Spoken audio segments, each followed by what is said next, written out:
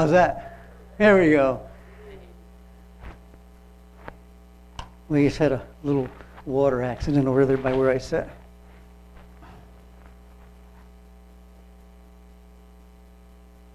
The key to our future is something that's very common in everyday life for people around the world, wherever they may live, male, female,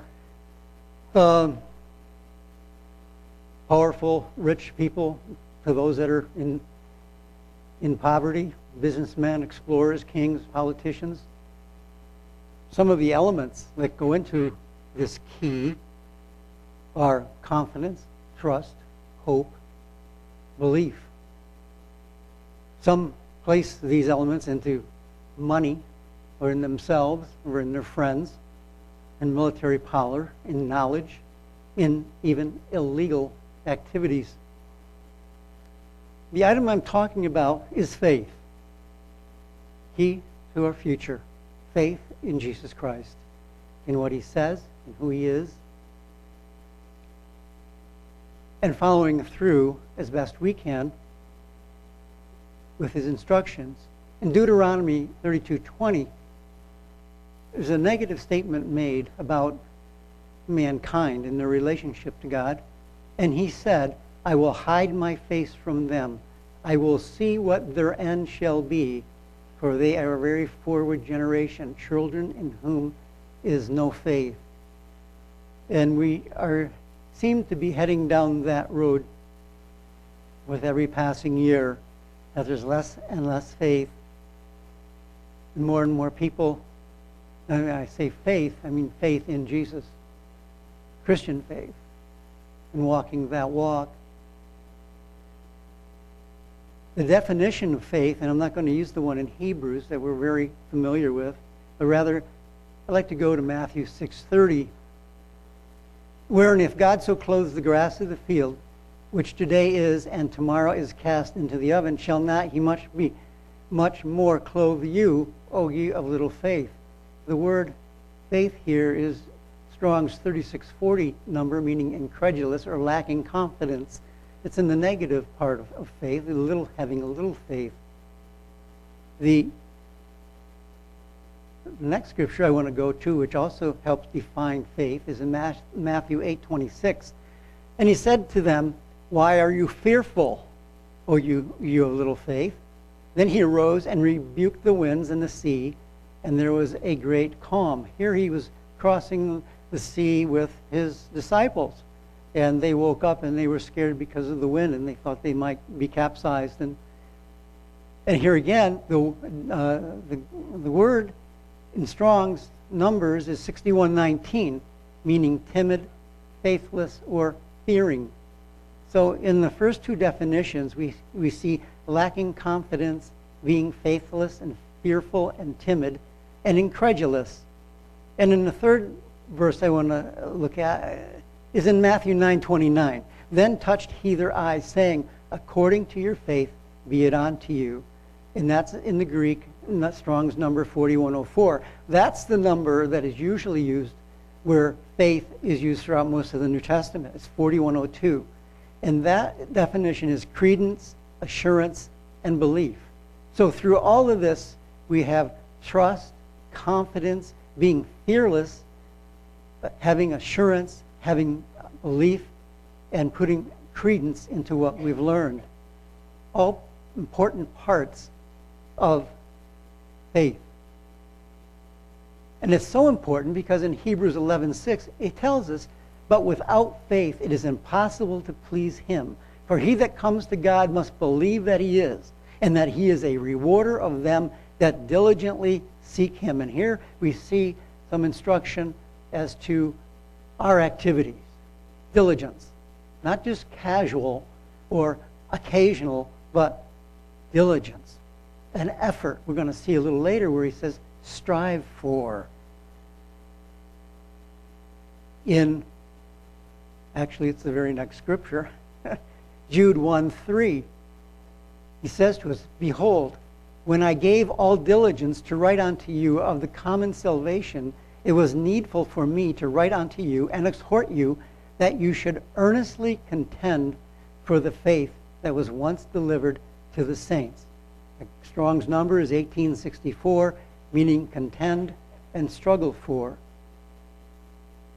So we must strive for faith, struggle for faith, and we do this through the things that we suffer in our life.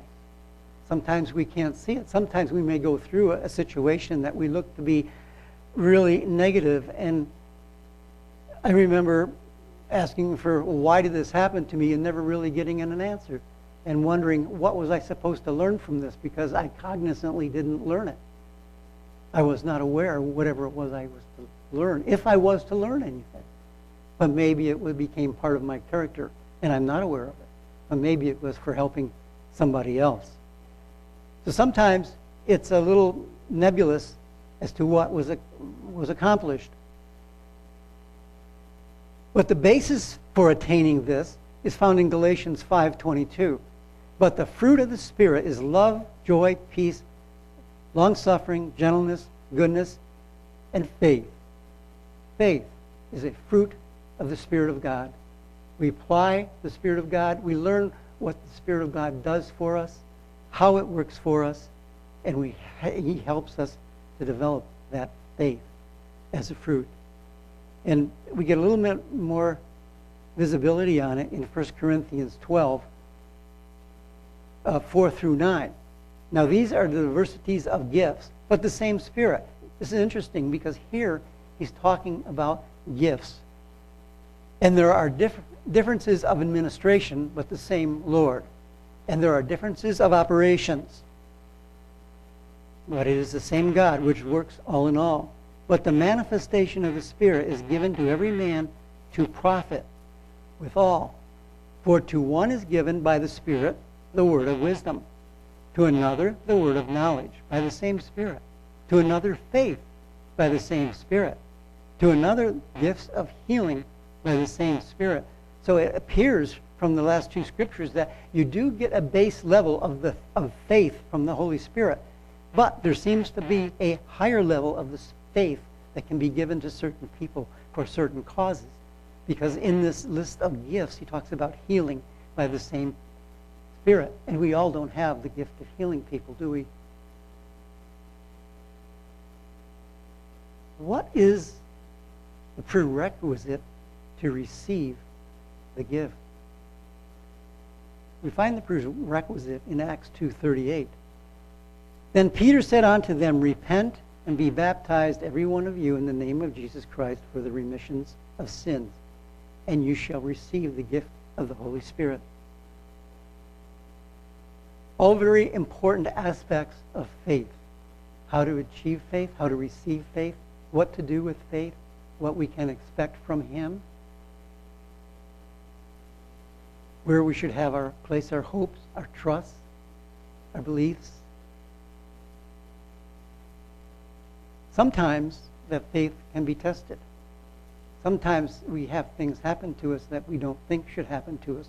One of these we may find in the letters to the 7 churches back in Revelation. These 2 churches have no faults identified with either one of them. One common factor between them is that they both have those that are of the synagogue of Satan that say they are Jews, but are not. That's common between these 2 churches. But in Philadelphia church, in Revelation 3, verse 10, he says, Because you have kept the word of my patience, I also will keep you from the hour of temptation, which shall come upon all the world to try them that dwell upon the earth. Now he says he's going to keep them from the hour of temptation, and whether that includes death at the hands of those that are of the Antichrist or not, I'm not so sure. But certainly the hour of temptation being kept from that is significant. In Smyrna, which also has no fault identified against it, in Revelation 2, verses 8 through 10, And unto the angel of the church in Smyrna write, These things saith the first and the last, which was dead and is alive. I know your works and tribulation. Here they were already in tribulation and poverty, but you are rich. I know the blasphemy of them that say they are Jews and are not, but are of the synagogue of Satan. Fear none of those things which you shall suffer. They're going to suffer, and they already have suffered. They've suffered in tribulation and poverty already. And he says, fear not. Behold, the devil shall cast some of you into prison, and you shall be tried, and you shall have tribulation 10 days. Be thou faithful unto death, and I will give you a crown of life. So what is the difference between Philadelphia and Smyrna? Neither one of them have a fault identified against them. Revelation in Philadelphia, they're kept from the temptation. And in Smyrna, they're going to be tested, and some of them are going to give their life. What's the difference? Something to think about. One difference, possibly, could be his purpose. It doesn't have anything to do with them internally, their faith, but rather the situation they're in and what they're going to, the plan, the part of the plan that he has for them. I think it's important to understand that the things that happen to us that we view as being negative might not be negative at all. And we sometimes react to negative things in a negative way. And certainly the examples of what the Apostle Paul suffered illustrates that. He was always positive, always knowing that God was in charge.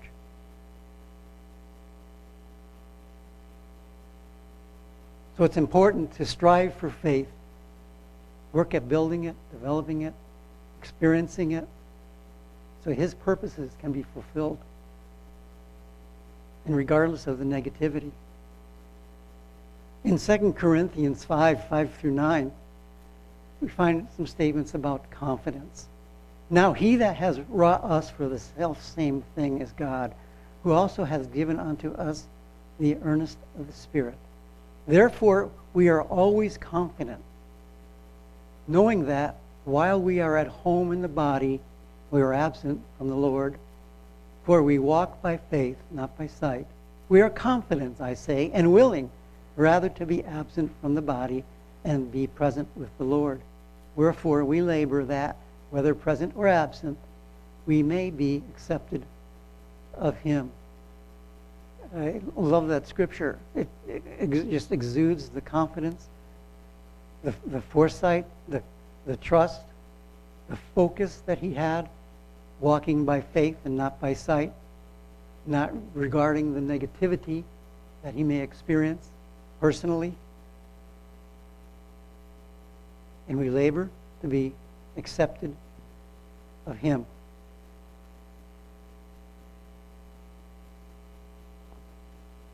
Part of what we face with the negativity are risks.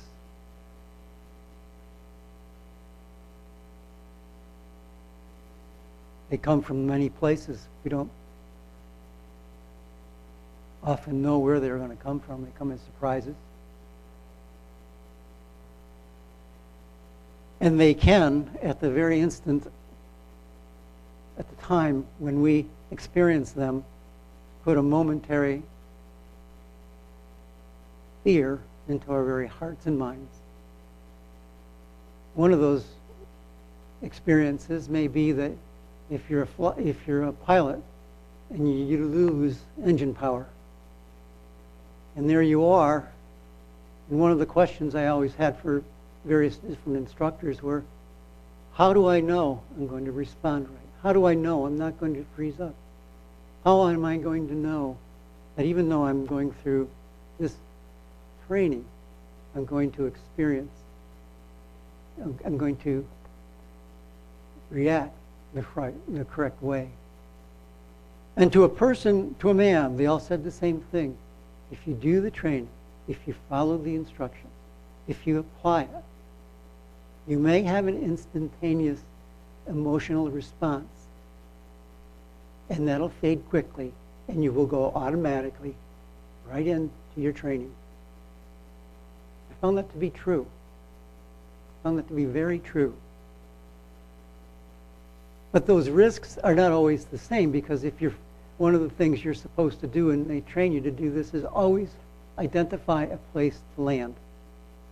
You're flying along, in case if you lost the engine power right now, where would I land? During the day, that's a real easy thing to do. But at night, it's almost impossible, especially if there's no moon. It's very difficult, unless you're by a lighted four-lane highway. Risks in Matthew 7:15 through 20. Because the risks that we have may come upon us suddenly, or they may come upon us gradually and evolve over time, and we see them developing, and we see them happening, and we see the foundation being put in place. And it's just a matter of time before this risk becomes a reality, and it will be unavoidable. In Matthew 7:15 through 20, beware of false prophets which come to you in sheep's clothing, but inwardly they are ravenous wolves. You shall know them by their fruits. Do men gather grapes or thorns, or figs of thistles? Even so, every good tree brings forth good fruit, but a corrupt tree brings forth evil fruit. A good tree cannot bring forth evil fruit, neither can a corrupt tree bring forth good fruit. Every tree that brings not forth good fruit is hewn down and cast into the fire. Wherefore by their fruits you shall know them.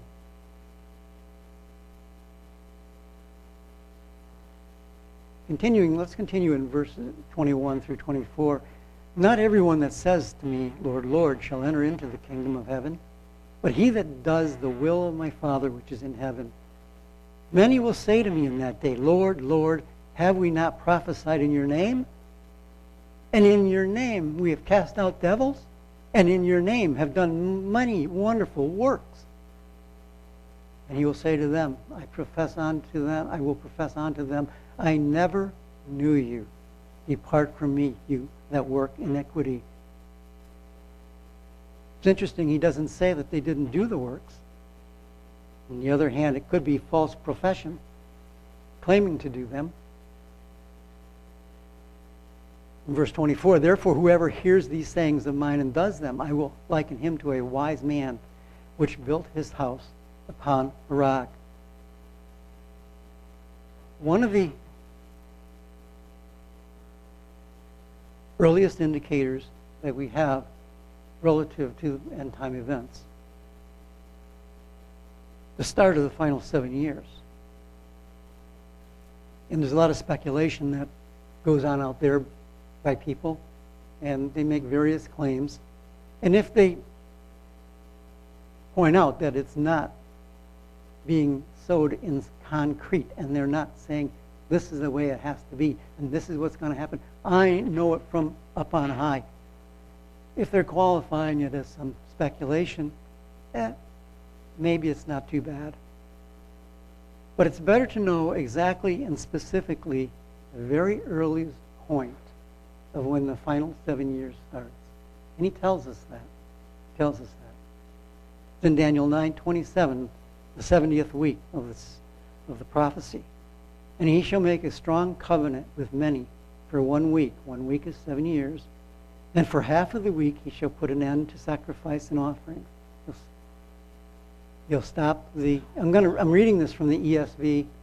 I do this all the time. I start in the King James and I cross-check scriptures from other books, and then I forget to take the computer back. I'm in the ESV now, not in the King James. Then on the wing of abomination shall come one who makes desolate, until the decreed end is poured out on the desolator. And we can find from other scriptures that it is decreed that the desolation is going to be poured out. And that's in Isaiah, if I remember correctly. And when he makes this strong covenant, it'll be with many. It's not going to be something that's done under the covers and under the blankets. It should be visible. But if we happen to miss that, there's the works of the two witnesses. And if we happen to miss that, Then we have the start of the last 3.5 years when the military power will march into Jerusalem. In Revelation 6, verses 1 and 2. And this is a description of this man. Jesus, when he returns, is on a white horse. And he's returning as the King of Kings and Lord of Lords. In Revelation 6, we see the impostor riding on a white horse. Now I watched when the Lamb opened one of the 7 seals, and I heard one of the 4 creatures say with a voice like thunder, "Come!" And I looked, and behold, a white horse, and its rider had a bow, and a crown was given to him, and he came out conquering and to conquer. So he has a bow. That's military, but he doesn't have any arrows. What does that mean? He has a bow, but no arrows. It's a trick question. If we go to Strong's number 5115 for the word bow, the definition is apparently the simplest form of fabric. It's not a military bow at all. It's a ribbon bow, a bow tie.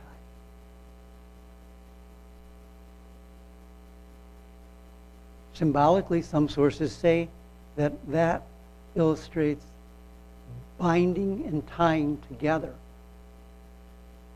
Like it says back in Daniel 9:27, you make a strong covenant with many for 1 week. Well, this bow perhaps represents that binding together. And the other part of it is, it says that, and a rider had a bow, past tense. That is seen in the image. And then it says, and a crown was given to him in the image. He didn't already have the crown. I've read this for years, and presumptuously I was assuming he already had the crown. What could that possibly mean? He gets the crown after he made the strong covenant with many, bound them together, and they made him and gave him the crown and gave him that power and authority. Sequence of events. One possibility. But what really surprised me was bow was not a military bow. It's the simplest form of fabric. For years, I never looked that word up, and I thought it was always a military bow. We're going to have scoffers at the end time in 2 Peter chapter 3, verses 3 and 4. Know this, first of all, that scoffers will come in the last days with scoffing, following their own sinful desires. They will say, where is the promise of his coming? For ever since the fathers fell asleep, all things continue as they were from the beginning. And we can go through and we can research some of the great men who have made derogatory comments. When I say great men, great inventors, those that have invented things like the light bulb and phonograph, airplanes and so on, great inventors, and they have this attitude of not believing in the faith of Jesus Christ. 1 Timothy 4, verse 1, now the Spirit expressly says that in the latter time some will depart from the faith by devoting themselves to deceitful spirits and teachings of demons. That's where you have to be careful on speculation and how far speculation goes. What is being derived from the speculation. How extensive it goes out and how many ramifications they develop from it.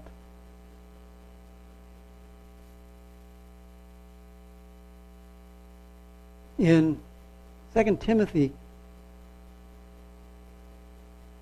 chapter 2, verses 16 through 18, he says, but avoid irreverent babbling, for it'll lead people into more and more ungodliness. And their talk will spread like gangrene. Among them are Hymenaeus and Philetus, who have swerved from the truth, saying that the resurrection has already happened, and they are upsetting the faith of some. And Paul goes on to compare that back to those at the time of Moses who also opposed the truth. We're saved by faith through Jesus Christ. But the hour comes and now is when the true worshiper shall worship the Father in spirit and in truth. For the Father seeks such to worship him.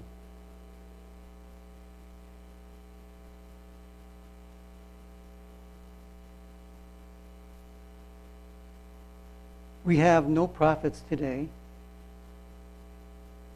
and we seek to know the truth and to worship God in spirit and in truth. And part of the lack of that truth is described to us all the way back in Jeremiah 10, verses 3 through 5. Jeremiah 10, 3 through 5. He actually talks about something. Get there.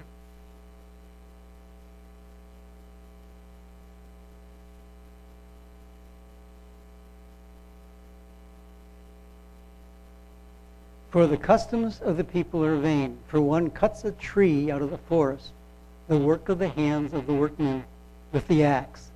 They deck it with silver and gold. They fasten it with nails and with hammers, that it move not. What does that sound like to you? The customs of the people are vain.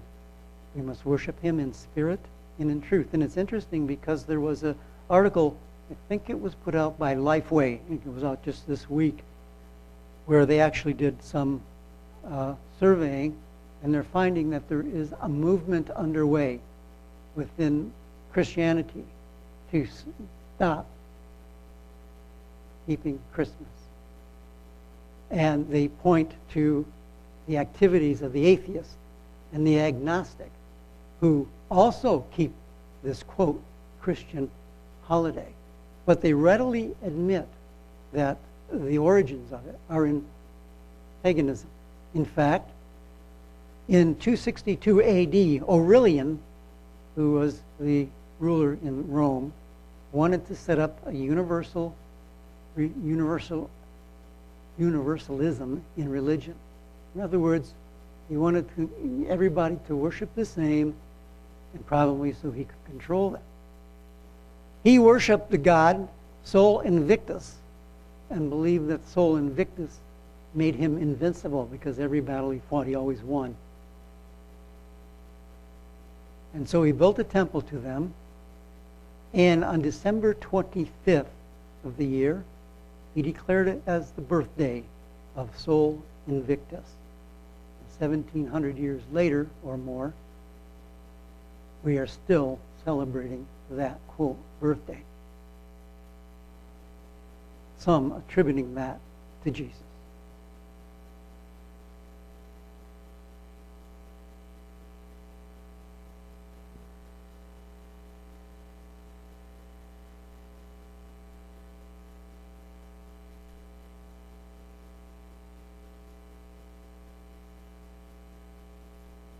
John 4:23 says, "But the hour is coming and now is that true worshipers shall worship the Father in spirit and in truth.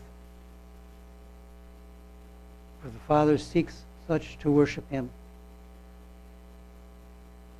In 1 Corinthians, no, let's go to Ephesians 2:8. "For by grace you are saved through faith, and that not of yourself, it's the gift of God." And in 1 Corinthians 2:16, "For who has known the mind of Christ that he may instruct him?" But we have the mind of Christ. The challenge isn't developing the mind of Christ. It's utilizing the mind of Christ to the instructions that we have been given. Engage it. Energize it.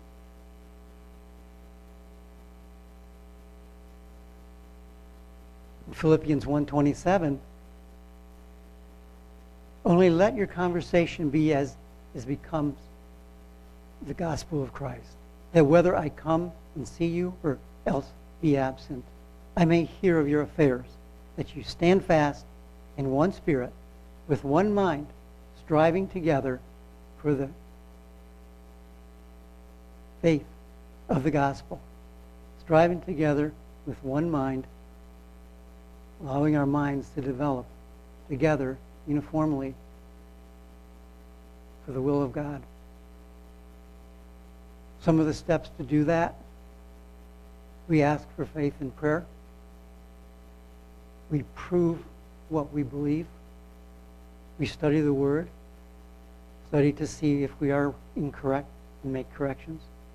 Practice what you've already learned, and don't compromise.